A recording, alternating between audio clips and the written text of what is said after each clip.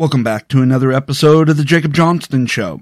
You know, I always love it when people go out there and try to predict how society is going to change or how the world is going to change based off of a certain event. You know, they overestimate the human capacity for change. I mean, yes, we can change in some ways.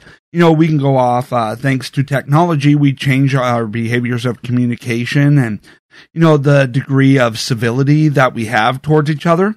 I mean, pre-internet, people were able to get along quite well. Now, there's always been a little hostility when it comes to politics, but in general, most of the people that you talk to were members of your community. And if you talk to them the way you talk to people online, whoa, watch out. You may have ended up with a beatdown, or you would end up the scourge of your community. No, but now that everything is online and we're able to escape community and we're able to escape inconvenient truths or inconvenient facts, you know, the idea that, you know, we'll learn lessons and change forever for anything is overestimated. You know, so on Monday, Dr. Anthony Fauci, the director of the National Institute of Allergy and Infectious Disease, told a coronavirus press briefing that the world may never return to normal, whatever normal is, that was known before the outbreak. He said that we will gradually come back to where we can function as a society again. But even with the vaccine, the virus will be a looming threat.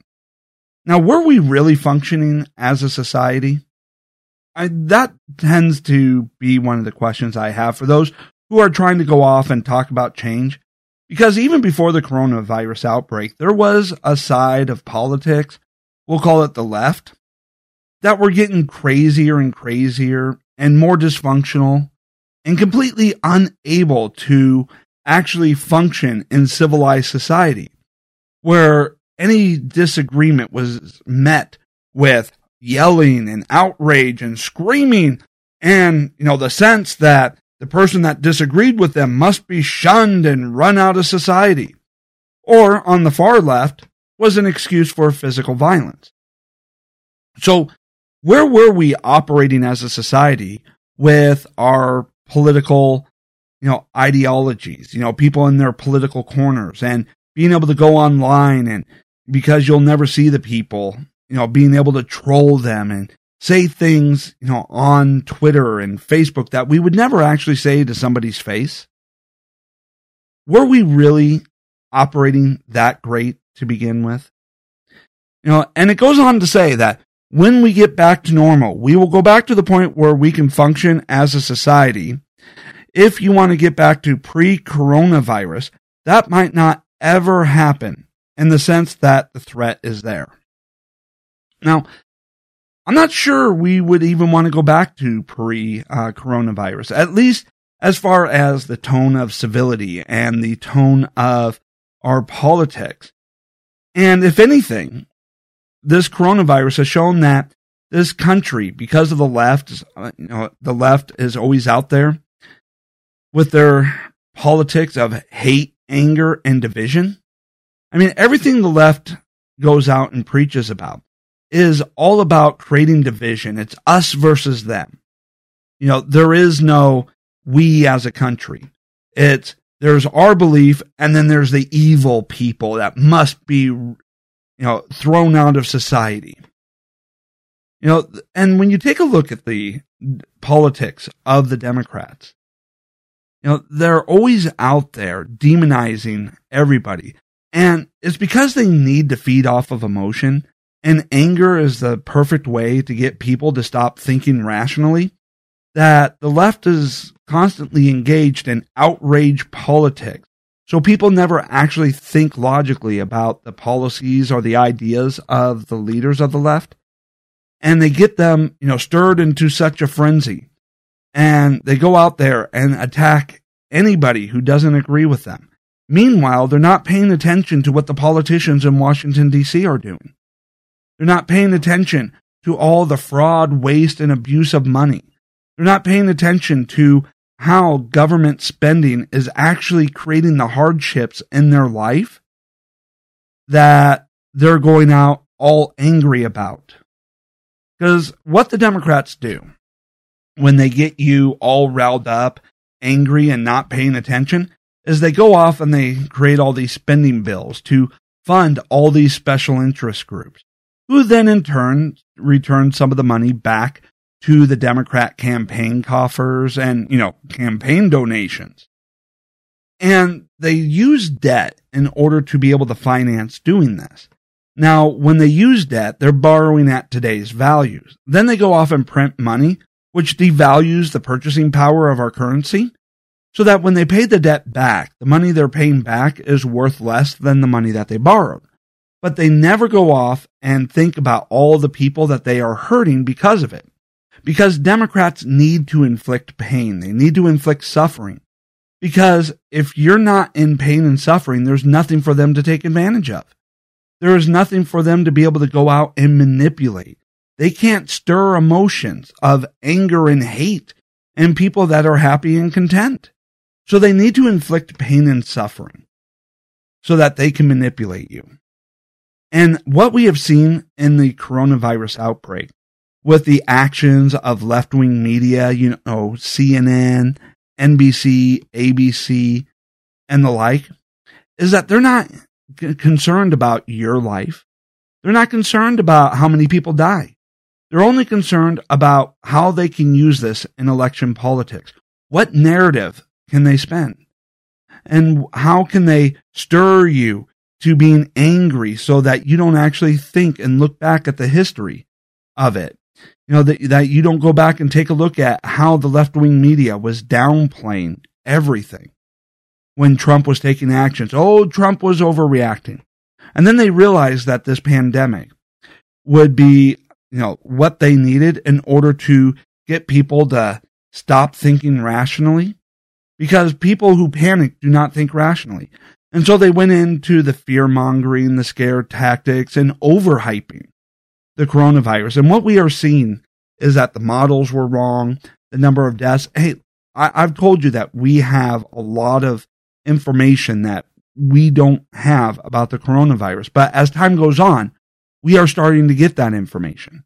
And we're starting to realize that, yes, it's bad, but it's not as bad as what they were saying. Now, it's still bad enough to warrant, taking precautionary action. But is it bad enough to shut down the entire economy? Well, the left would love the entire economy to say shut down for a while because they want to get people used to government money.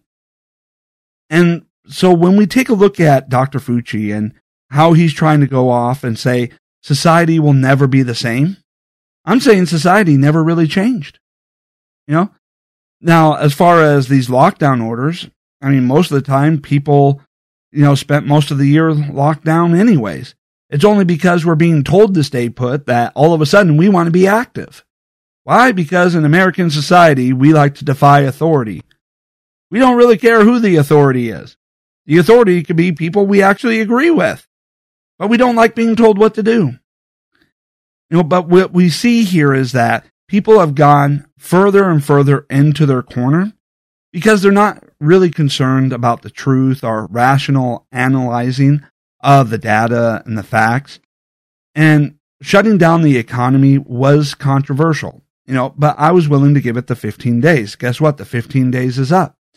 We're seeing that, we need to start creating a plan to reopen the economy. The left is not interested in that conversation. The left just sees this as a narrative. They look at the crisis of the coronavirus in terms of political attack ads, where, Trump overreacted. No, Trump underreacted. Trump did whatever it is they need in order to go into their smear tactics. And because they believe that they themselves will not be affected by the coronavirus, getting you the truth and getting you the information that you need in order to protect yourself is not something that they're interested in. And there will be more on that later on as I go through and discuss in the coronavirus section how the left, they just can't stop lying for any reason. And so the whole point of this is when we go through and we take a look at Dr. Fauci's claim that the world will never be the same, Well, one could only hope that the world wouldn't be the same, and one could only hope that we would actually be on target and on trajectory to creating a better world. I just don't see that happen. I just don't see people learning from all of this. All I see is people using this as an excuse to further a political agenda or attack other people. Now, as we go through here, I want to say this. Generally, I don't really give a rip what celebrities say, because celebrities don't really have any real political insight, any real knowledge, or really any intelligence whatsoever. I mean, their entire career is to regurgitate with emotion what other people tell them to say, what other people write for them. But every so often, there is a celebrity that comes out and actually says something rational for a change. And when that happens, I like to highlight and point that out. Now, in this particular case, it comes from what may normally be seen as an unlikely source. Hulk Hogan. Yes, Hollywood Hulk Hogan comes out. Wrestler, Hollywood Hulk Hogan. Movie star, Hollywood Hulk Hogan. TV star. Comes out and he doesn't really say anything about politics itself. What he comes out and does is something that's more philosophical. And that is that the coronavirus is God having taken away everything that we worship. And you got to think about this, if you're a religious person, that there is some truth to that. There is some truth to this statement that God has been taking things away with this virus. In a Facebook post, he is recalling the plagues of Egypt, which were designed to humiliate the pagan deities. Hogan said that our modern gods, from sports to celebrities to money, have been taken away from us by this pandemic. In 3 short months, just like he did with the plagues of Egypt, God has taken away everything we worship. God said, you want to worship athletes? I will shut down the stadiums. You want to worship musicians? I will shut down civic centers. You want to worship actors? I will shut down theaters. You want to worship money? I will shut down the economy and collapse the stock market. Now, this actually, is one of those things where it gets into more of a philosophical debate. And I like that he's not going off and really making a political debate, but he is noting here about our society, about how we worship things that really don't deserve to be worshiped. Why is it that we worship athletes? I mean, yeah, it's great. They play a game. It's entertaining. But why have athletes, obtained the status that they have in our society? Our actors, hey, they got a skill of being able to portray emotion as they read lines that other people wrote for them. But why do we then impugn upon them the idea that they have knowledge, special knowledge about politics, society, or that they are somehow experts in the realm of politics? What have they done to actually show us that they have any expertise in any of the issues that they talk about? Now, it's one thing to go off and have an opinion. Hey, we're Americans. We're allowed to have opinions. We got a First Amendment right to be able to run our mouths. Heck, I'm running my mouth right now. But when it comes down to it, I'm offering up my opinion. I'm not asking people to lift me up on a pedestal and accept me as an expert. I'm an opinion guy. And if you're tuning in, it's because you like my opinion. I get you thinking about things in a certain way. I bring up a aspect that you may not have thought of.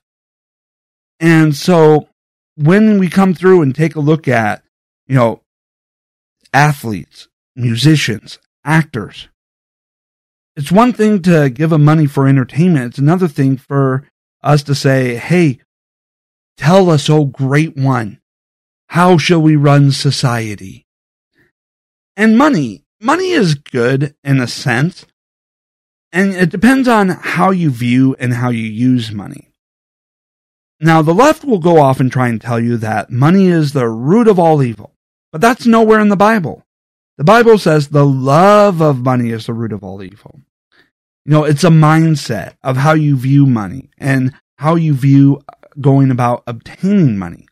But money itself is an inanimate object. It doesn't care what you do. It's amoral. It doesn't have morals.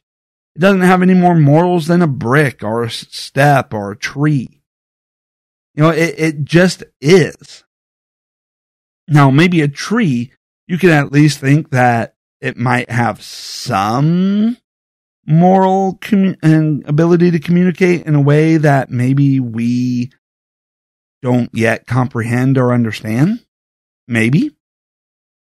But it's how we go about using money. I mean, you can go off and you can use money to hoard away and spend selfishly on yourself, on luxury items, or you can use money to feed the less fortunate. The money doesn't care. It's what you do with the money. So I thought this was really kind of an interesting insight about how the things that we have come to worship in society and focus all of our attention on has by and large been taken away from us by this virus during this lockdown. And guess what? We are surviving. We're able to get through this. We don't need some dim-witted actor trying to tell us how to model society based off of their uninformed opinions. And now, if they want to go off and do a podcast where they give their opinions and, people want to go through and discuss what they think about the opinion, hey, that's great. But to go out on TV and proclaim that they are an all-knowing expert who, if we just listen to them, everything would be fine. That is one of those things that we just need to stop. Speaking of actors who spout off on the mouth at things that they don't really know about, Alyssa Milano. Yes, Alyssa Milano, she's in the news. And she's in a little bit of hot water for hypocrisy on the Me Too movement. Oh yes. So you remember back during the Kavanaugh hearings where Melissa Milano was trying to give support to the Me Too movement, that we must believe all women. Men are guilty until proven innocent. And we must, because of the hardship that women face and the scorn they feel when they come forward, we must believe all women without question, because women, they don't lie. No. Women don't lie, more than men do. Women don't lie as much as men do. No, there is not a single woman on the face of this planet that has ever told a lie. Therefore, when she comes forward with a story that doesn't provide any real details, can't tell us where, can't tell us when, can't even tell us what decade, or what year, can't provide a single witness or can't provide anybody that she had even told when that had happened, coming out decades later to make an accusation, just as the person was being appointed to the Supreme Court by Trump. And the person making the accusation happens to be a hardcore Democrat. And we're not allowed to question her political motive. We're just supposed to believe her.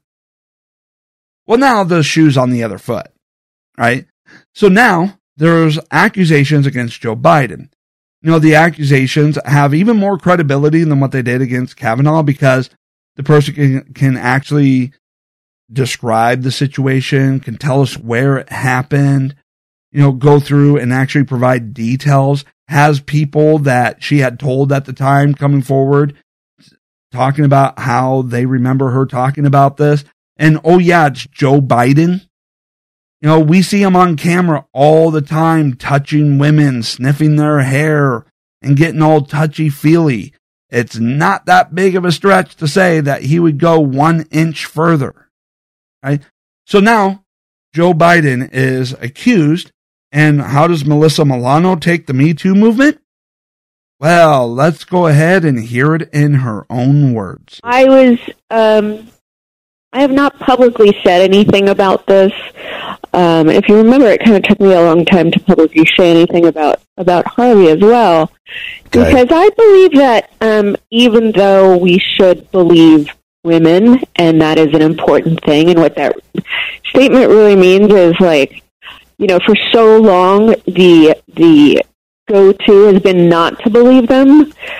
So really we have to sort of societally change mindset to believing women, but that does not mean at the expense of not, giving men their due process and investigating situations. Mainstream media would be jumping all over this as well if they weren't in a pandemic, if there was more credible, if there was evidence if they found more evidence or through their investigation. So I'm just kind of staying quiet about it. What complete and total hypocrisy that was. So she's going off and saying, well, if there was actually evidence, if there was actually some credible evidence, then yes, I would be talking about it. There's more evidence here than there ever was against Justice Kavanaugh. And you couldn't shut up about Justice Kavanaugh. You were all out there, believe all women. And there wasn't a single shred of evidence. There wasn't any credible claim. There was holes all over that story. But then when it came to leftist icons, Joe Biden, Harvey Weinstein, now you want to go off and ask for evidence. And you want to have the media be the arbiter of what is and isn't considered a credible claim. So this goes off and shows that her whole position on the Me Too movement isn't actually about, women or, fighting against sexual inequality or any of that mumbo jumbo.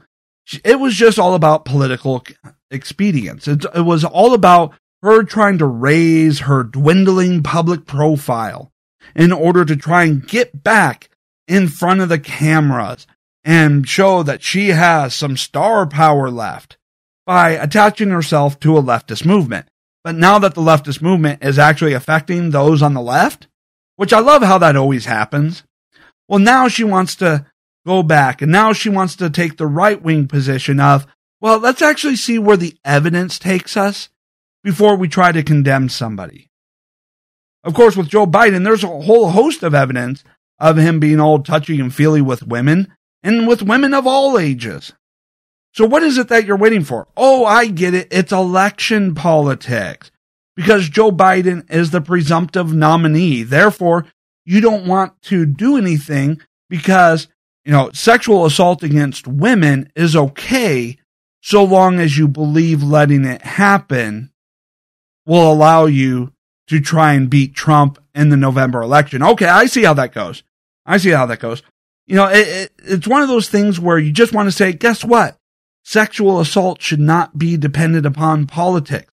You need the same standard across the board. So my question is she going to come out now and actually apologize to Justice Kavanaugh for anything? Is she going to come out and apologize to Justice Kavanaugh for jumping the gun and smearing him without any evidence? Of course, I would find it funny if she found herself in a lawsuit and having to plead her case before the Supreme Court, and Justice Kavanaugh happened to be the swing vote and just voted against her. Unfortunately, conservatives will always go by what the law is and not go by their emotions. But just for this one instance, I would probably let it slide. And other news regarding celebrities. It is one where Lady Gaga has started fundraising to help out coronavirus. Now, here's the problem. All the money that she is raising, she is giving to the WHO. The WHO, which downplayed the coronavirus, helped to push Chinese propaganda and delayed the world's response to the coronavirus outbreak. It was the despicable action of the WHO that allowed this virus to spread outside of China while it was pushing Chinese propaganda. And the WHO has a lot to answer for. It really does. And I would say at this particular point in time, the WHO is almost just as responsible as China for all the deaths that are going on worldwide, simply because they were going through and trying to help cover this up. And so it's an instance in which we see that the celebrity class really doesn't have any values. It doesn't have any real knowledge of anything that is going on. They're just going off taking the default position that leftist ideology must be right. Therefore, they're going to go off and pander to the left and the left-wing ideology in order to get into the news and have all the other celebrities around them pat them on the back and tell them what great people they are. It's really amazing. Now, we are getting hints here that the Trump administration is thinking about defunding or reducing its funding of the WHO, which at this particular point in time, I don't think anybody would really have a problem with. Yeah, I know. The left will probably go out there and throw a hissy fit and try to use it as an attack on Trump, but nobody who lives in reality is really going to have a problem with this. Why? Because the WHO is filled with a bunch of political hacks. Why we keep funding organizations that other nations use to attack us? And the fact that the WHO gets to appoint, China, or that China got to be appointed onto human rights commissions and now helping to oversee the global coronavirus response. Boy, that's a little bit of a tongue twister. Is really kind of despicable. And so why do we keep funding organizations that other nations are then able to use to try and attack us while they themselves run despicable, horrible, repressive regimes? Boy, it's late at night and I'm having some troubles here.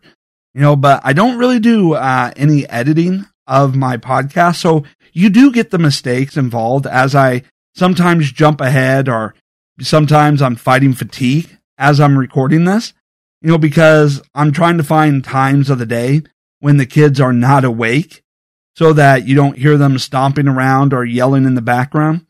And so that either means late at night after they go to bed or get up really early in the morning. And getting up really early in the morning hasn't been working out.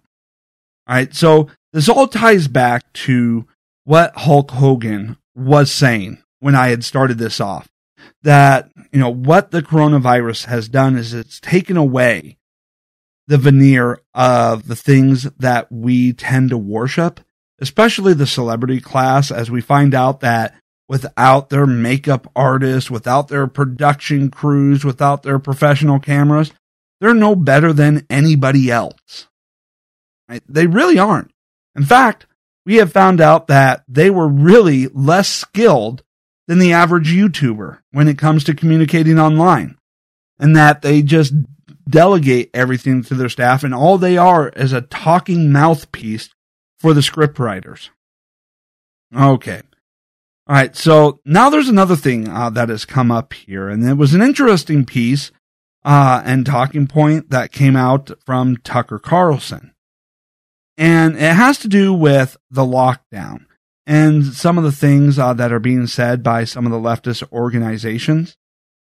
And while he's talking, he points out that last week, Dr. Michael Ryan, a leader of the World Health Organization, announced that in response to the spread of this virus, authorities may have to enter people's homes and remove family members, presumably by force. Now, Ryan is an executive director of the WHO Health Emergencies Program, and in most parts of the world, due to the lockdown, most of the transmission that's actually happening in many countries now is happening in the household at family levels. In some sense, transmission has been taken off of the streets and pushed back into family union. And now we need to go and look in families to find those people who may be sick and remove them and isolate them in a safe and dignified manner. So Tucker Carlson, in hearing this, and just like the rest of us, is going, who? What's going on here? So just so you know, we're coming to your house, seizing your children and isolating them, Tucker says, in a safe and dignified manner, whatever that means. Now, that's not something under normal circumstances officials casually drop during briefings. It's the kind of statement that might trigger violence. People don't respond well when you threaten to take their kids. But Ryan said it like it was no big deal, and that's how the media is treating it. His threat didn't make headlines in any of the major newspapers in this country. That's the kind of moment we are in. So how long will this moment last? Well, on Friday, Eric Garcetti, the mayor of Los Angeles, predicted that the first in a series of lockdown will go on until June. Anderson Cooper, CNN anchor, one of the things that just concerns me is it is not one of those immediate concerns, but this draws out through the summer, and then the cold winter comes around, and then there's another wave of it. How do you, as leaders, think about this? Eric Garcetti, mayor of Los Angeles, early on, when people said this is just going to be a few days or a couple of weeks, I said no, I think it's going to last 2 months. And I said, if we're successful in this, we can expect a second spike in the late fall or early winter. That's how viruses work. We better steel ourselves for a second and maybe even third round of this. But we also need to be nimble enough to know we're not going to flip a switch one day and turn the economy back on. A second and maybe third round of lockdowns, that's a long time. And it goes on to start asking the question here, how far are we going to go with this? How long are we going to accept these lockdowns? In the name of public safety. How long are we going to surrender our rights? Now, if it's by the left's calculation, it would pretty much be about indefinitely. At what point do we start saying, hey, the steps that are being taken are so dangerous it outweighs the threat of the coronavirus? How far are we going to let it go? Are we actually going to let the government come into our homes and take away our family members who may be infected, for their own safety? Are we going to let the government come in and just take our kids away? How would we feel about that? Or take our spouse away? Are we just going to sit there and let the government start breaking into everybody's house and dragging people out like the Chinese government? So we need to start thinking about the course that we are on and finding a more balanced approach. One that, tries to safeguard the public, but also one that actually keeps intact our democracy and doesn't destroy our economy, because we can't let the cure be worse than the problem. And so this is really kind of a think piece here about how far are we willing to let things go, and how much are we willing to let the government seize power, all in the name of public safety. Now, luckily, Trump is in charge, and he doesn't have that authoritarian bone in his body that the left does, even though the left tries to go off and accuse Trump of having an authoritarian mindset.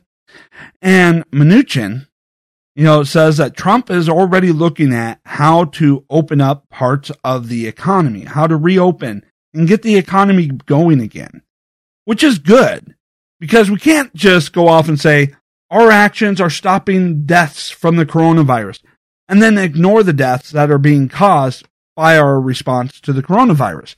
When people hit an economic downturn, what happens? Suicide rates go up because depression goes up. People get stressed out and worried. How are you going to pay the bills? How are you going to put food on the table for the kids? How long is your landlord going to be willing to go without a rent check? The landlord probably has payments to make to the bank on the rental property. And how long will the banks go off and say, hey, we're willing to let you go without paying on this loan? There's only so far we can go into an economic shutdown before people start going, hey, money's drying up. I'm about to go bankrupt and my business is about to go out. I need to start charging people money. But then the people have no money.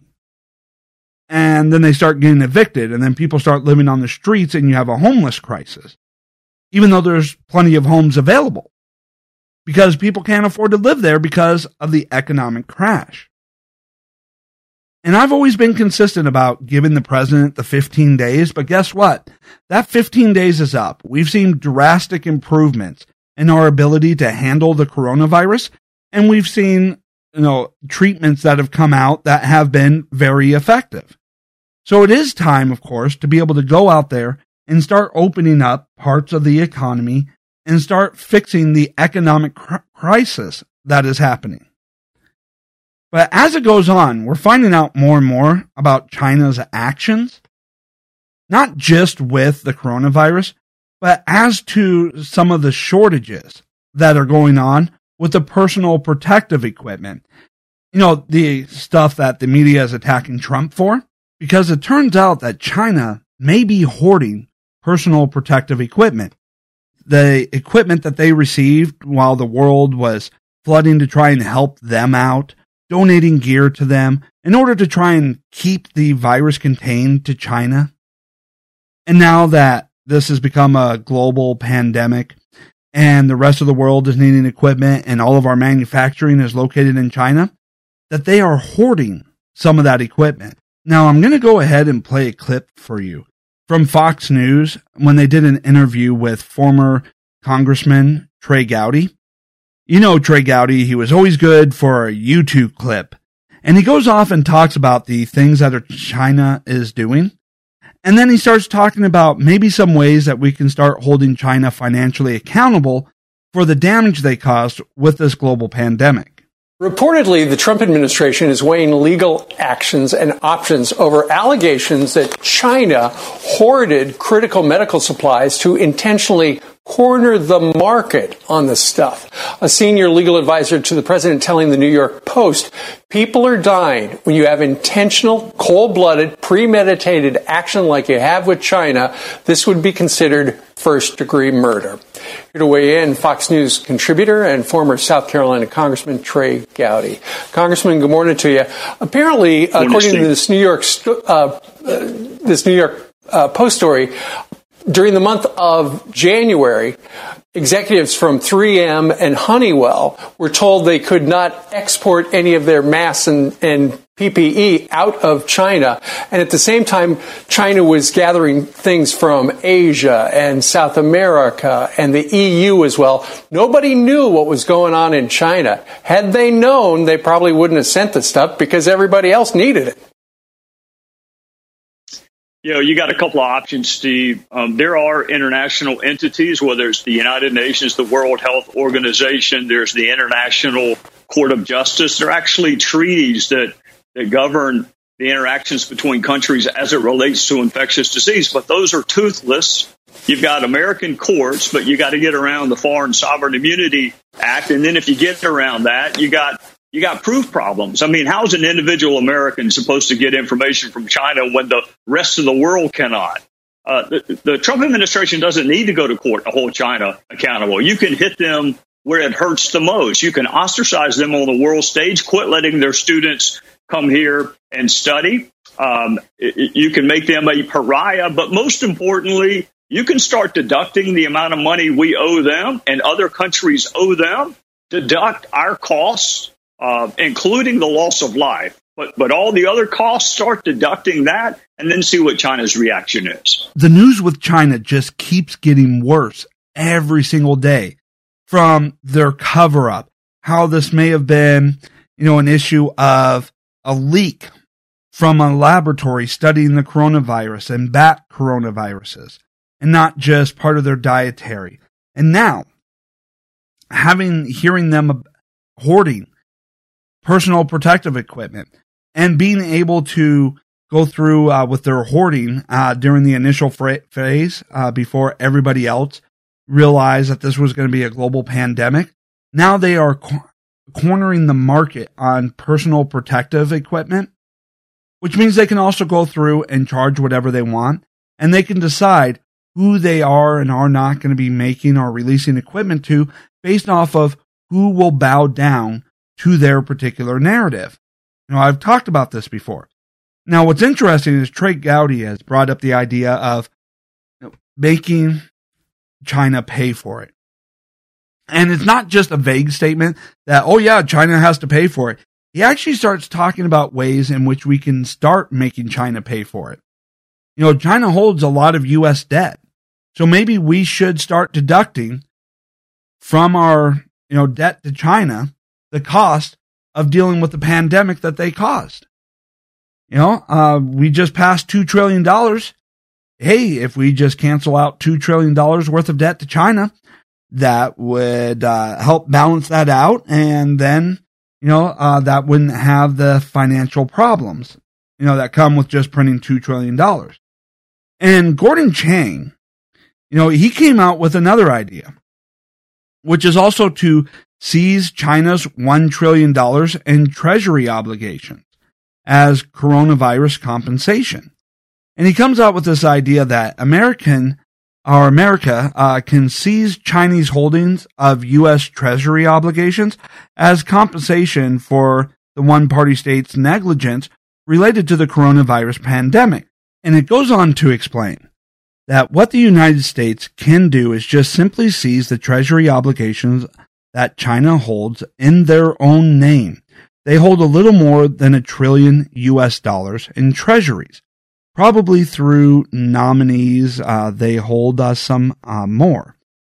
And Chang continued, but we got to go off and be careful about how we do this, because we would not be able to take this action alone. So this is one of those situations where, yes, we could do it, but if we're the only nation that does it, let's say China has holdings, treasury holdings in other countries as well, such as countries in the UK or the EU, and they do not seize, the money as compensation for the coronavirus, well, then this would actually allow, our actions to feed into Chinese propaganda. Because what the Chinese could do is go off and say that this was a repudiation of debt. So if we just go through and seize it and take it as compensation, and we're the only countries that do it, China can say we defaulted on our debts. We refuse to pay our debts. We've gone off and we've defaulted on our debts, and spread that around the world. And then this would give other countries who are not our allies, who really do hate us, to go out there and, spread this, falsehood around as well. Which then would go off and have severe financial consequences on us, depending on which side most of the countries decide to go with. But on the other hand, if other countries take this particular type of action as well, then it's a way to hold the Chinese Communist government accountable. So there is a way that we can do it. It's just whether or not we can get the support of the international community. Now, there have been other developments in the idea of being able to hold China accountable for everything that has gone on. Senator Rick Scott, a Republican of Florida, stated that the Senate Homeland Security Committee Chairman Ron Johnson, another Republican from Wisconsin, has agreed to investigate the World Health Organization, called for the organization to be defunded, and called for an economic boycott of China. Now, think about that as well. Think about all of the trade that we do with China. So what would happen if, because of this, we as a nation would be able to stand up and start a boycott against China and stop buying Chinese goods, and how that would damage their economy until they agree to compensate us for the damage that they cause? The only problem is we already know what would happen if we tried to take that approach. The left would come out and declare our actions racist. And you know that to be true. There isn't anybody who doubts that the left would come out and try and demonize us if we tried to hold China accountable through economic boycotts. Okay, so as we progress through everything related to the coronavirus, we are starting to notice more and more about how Democrat administrations helped create this problem. We already know that the Obama administration depleted the national stockpile of things like N95 masks and then never replenished them. And then they want to go off and try and blame President Trump for the shortages in the masks. Well, now we find out when it comes to New York City that Democrats have screwed that up. So New York City once had a stockpile of ventilators, specifically as part of their pandemic preparedness. And then they auctioned them off. Isn't that wonderful? So Governor Cuomo is out there talking about how much he needed ventilators. Oh, we needed ventilators. We don't have enough ventilators. People are dying because Trump won't provide enough ventilators. And then it turns out that the reason why they're short on ventilators is because they sold them off years ago. So in 2006, then New York City Mayor Michael Bloomberg's administration began purchasing ventilators to allow the city to be prepared for a pandemic, like the current coronavirus crisis, only for the city to later auction them off, according to a report, as Fox News is reporting here. ProPublica reported Monday that the New York City Department of Health and Mental Hygiene issued a report in 2006 on the city's preparedness for a pandemic, influenza similar to the 1918 Spanish flu or the 2019 novel coronavirus. And then that projected the city would need thousands of extra ventilators in order to properly treat all of its residents who got sick. The plan was then put into action, with the city initially buying 500 ventilators before it ran out of money to buy more and maintain the ones it had already stockpiled. Now, those ventilators were then auctioned off sometime before 2016. Imagine that. Because the city could no longer afford to maintain them. Geez, probably because they were putting their spending priorities on other non-essential issues. But I digress. Now, they couldn't afford to maintain them in working order. Now, partially, that was because the model of ventilators the city had purchased was no longer in production after 2009. So what had happened here is they had stocked up on ventilators to prepare for a pandemic. Then, years later, as the budgets were getting tight because they were wasting money, and as the ventilators were getting old and could no longer be maintained, they auctioned and sold them off, and then never replaced them. You know, just like Obama never replaced the national stockpile of N95 masks, New York auctioned off its ventilators and then never restocked them with newer ventilators. Isn't that just great? And then they want to go off and try and say, people are dying because of Donald Trump. What we are seeing here is incompetence by government at every level. And Trump, you know, he's been spending 3 years trying to undo the incompetencies of decades of past presidents and administrations.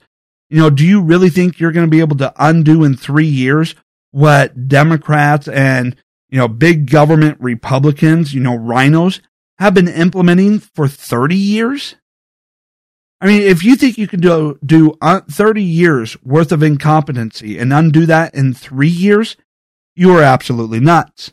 You know, there was no way to get that accomplished. And trying to figure out, based off of current needs, where to roll back the incompetencies, well, you know, you couldn't have predicted a pandemic, so you started where the most benefits would come from at the time.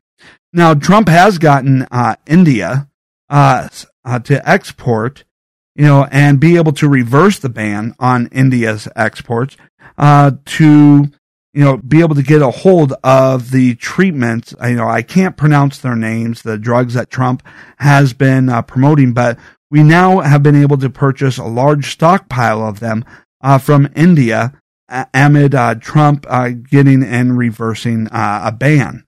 You know, so that is great. So we do have the ability to treat a lot more people. And if you want to read more about that, you can go to the Daily Wire. They have an article titled, "Trump Gets India's Export Ban Reversed on Potential Coronavirus Treatment." Good article there. Now, there is another interesting thing that is going on here. And that is, we're seeing that the models have been wrong. And there's only two reasons why the model could be wrong. Either the data that went into creating the models were faulty, using faulty assumptions, therefore the models had overestimated how many deaths there were. Or Trump's actions saved a lot of lives. Now, it's going to be interesting to see where the media comes down on that, because the media is going to have to try and explain why we're not seeing as many deaths as what the models had projected. You know, and I had brought this up in my previous podcast, whereby the Democrats are going to have to take a side, and there's peril to both sides that they take. For instance, if they say that the models were wrong and that they were wrong because of the inputs or the assumptions that were used, then we have to start taking a look at all the other models in which they base their policies on, such as climate change, and go, well, if these models on infectious disease were wrong, then how do we know any of your models on climate change are right? And then that opens a door for a conversation that they really do not want to have in any way, shape, or form. But if they don't, then they're going to have to try and explain, that the models were wrong because Trump took action. Because of Trump's actions reduced deaths. Now we know what the media is actually going to do because they're complete dishonest and predictable hypocrites. To try and explain away why the models were wrong, they're going to go off and say, well, the models were right if we didn't take any action. And because Trump would not lead, it was through the actions of governors like Andrew Cuomo. His bold leadership is what really kept the death count low, is what really kept, the models from becoming true, right? They're not going to admit in any way, shape, or form that Donald Trump's actions, President Trump's actions, is what saved a lot of lives. They're going to go off and try and spin a narrative that it was the leadership of the Democrats. That's what really saved lives. Now, I do want to get to one last thing here because, of course, when it comes to the media, when they start running out of narratives and because they are intellectually lazy, and I've told you about this, how they've become so lazy that they can't get through a segment or a subject without going back to racism. Of course. So now we have a new narrative. The coronavirus is racist.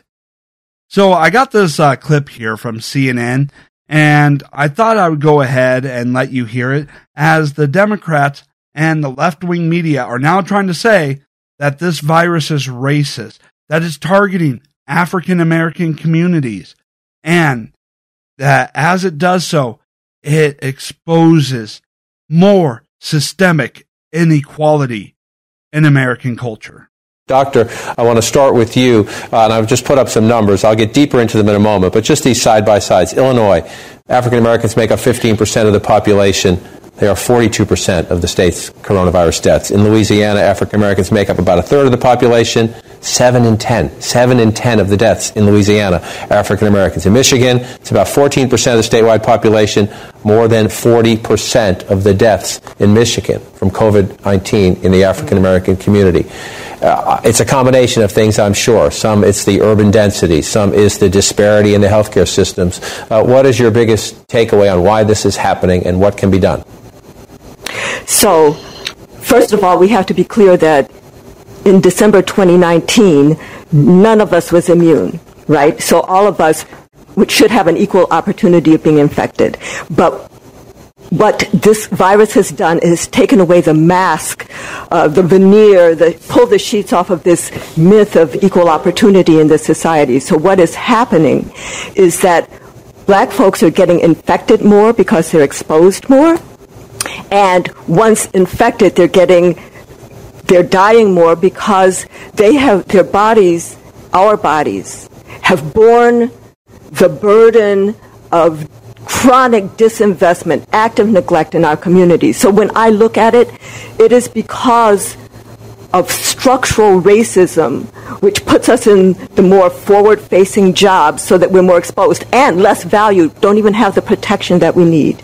And this chronic, the residential segregation that turns into employment segregation, educational segregation, environmental hazard segregation, all of those insults on our bodies have given us more of these so-called pre-existing conditions. So once we're infected, we have more severe outcomes from the disease. Now, this is just sick. The virus is a sign of white supremacy, and it's a sign of inequality. I got a newsflash for you. The virus doesn't give a rip who you are. The virus doesn't go off and go, oh, I'm only going to go after mostly these people with this skin color. That's not how viruses work. You want to know an alternative theory? How about this? It's because you keep listening to Democrats. Democrats who were the party of slavery, of segregation, of the KKK. Democrats who have been attacking the black community since the dawn of the nation. And now, because they give out a lazy story about some Southern strategy and go out there and declare all their ideological opponents as racist, the black community votes for Democrats at a near 90% rate. And they live in communities run by Democrats who target them. I mean, think about this. If you were to go off and chart the black community in the United States and where they're doing the worst, it's because of Democrats. You know, they are dominated mostly by Democrats in those areas. And we want to go through and talk about institutional racism. Well, who the hell do you think is running the institutions? Which political party tends to dominate government, tends to dominate institutions that you want to go off and call racist? You know, this is really one of those amazing things where the Democrats have targeted the black community for decades and then try to go off and play off of the pain and suffering that they cause to claim that it's institutional racism and just vote for me so I can have more power over the institutions. It's not enough that I have 80% of control of the institutions. Give me 100% control and I'll somehow fix it. No, they're not. The Democrats have no interest in this. They have no interest in actual debates. What they do, and it's really psychological as far as why they keep going back to trying to claim everything's racist. It's basically when you keep hearing the same thing over and over and over again, you come to accept it as truth. And when we go through and we take a look at CNN, MSNBC, NBC, and the Democrat parties, well, what happened? President Trump issues a public health emergency on January 31st, warning about the dangers of COVID-19, of the Wuhan virus. Starts having press briefings with the coronavirus task force. Goes out there and is warning people. Now, President Trump, yes, there were some failures, but those failures were due to information that we didn't have at the time, as far as the incubation period, and that you were infectious while you were asymptomatic. All right, but nobody knew that at the time. But the president was going out there warning people about the dangers of the coronavirus, while at the same time expressing that he hoped or he believed that we had it fairly well contained. Which, if this was like most other viruses, our containment measures would have worked for like 95% of all the other viruses. This happened to fit in the other 5%. But he was going out there expressing how, you know, we only had, you know, this many cases. We believe we got to it in time and that will stop the spread. Again, we didn't know what the incubation period was or that you were infectious while you were asymptomatic. And the left goes out there and tells everyone, ignore Donald Trump. This is no time for Donald Trump's hysteria and xenophobia, right? This is no time, you know, to give in to the politics of crisis. So ignore his public health warning, ignore the public health emergency, and go about your daily lives. Go out there and pack the public transportation. Go out there and pack the restaurants. Go to big events. Don't, by any means, listen to the health emergency. And because the Democrats have such control over the minds and thought processes of the Democrat Party, having indoctrinated them for decades so that they continue to serve their Democratic masters, what do we see? We see that with a 90%, you know, community voting for the Democrats, they decided to take the Democrats and the liberal media at their word, ignore President Trump, and kept going about their daily lives. While when you take a look at, you know, the racial breakdown of everybody else, where there's more of a, you know, split between Republican and Democrat voters within that racial group, you see that the people who had listened to Donald Trump and those who had gone through and took the precautionary measures, they're not being affected. So is there some racial disparity? Well, you can quite possibly make that claim, but not the way the Democrats are trying to spin it. This is another instance in which the Democrats, and playing their identity politics, not caring about anybody. I mean, I played the clip for you earlier in this episode of the media downplaying the coronavirus in order to try and attack President Trump. You know, this is another instance in which the Democrats, and going out there trying to play political games, and doing so, have inflicted hardship and inequality upon the population. And now they're going out there campaigning. They're going out there, trying to politic on that pain and suffering and saying that you need to vote more for them.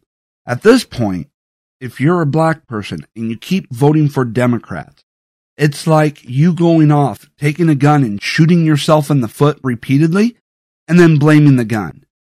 At some point, you need to start taking responsibility for your decision making.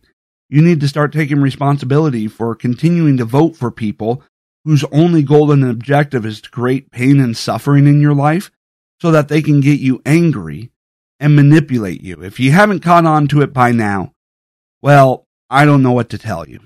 I can't, come here and be able to wake you up all by yourself. At some point, you need to do some research. You need to actually take a look around, and you actually need to take more responsibility in how you vote, because I'm not going to continue to feel sorry, that you keep shooting yourself in the foot if you're not going to learn your damn lessons. All right. So that's it for this particular episode. I'd like to thank you so much for your time and attention. Please share this episode, hit subscribe if this is your first time listening, and don't forget to leave me a rating and a review. Thank you.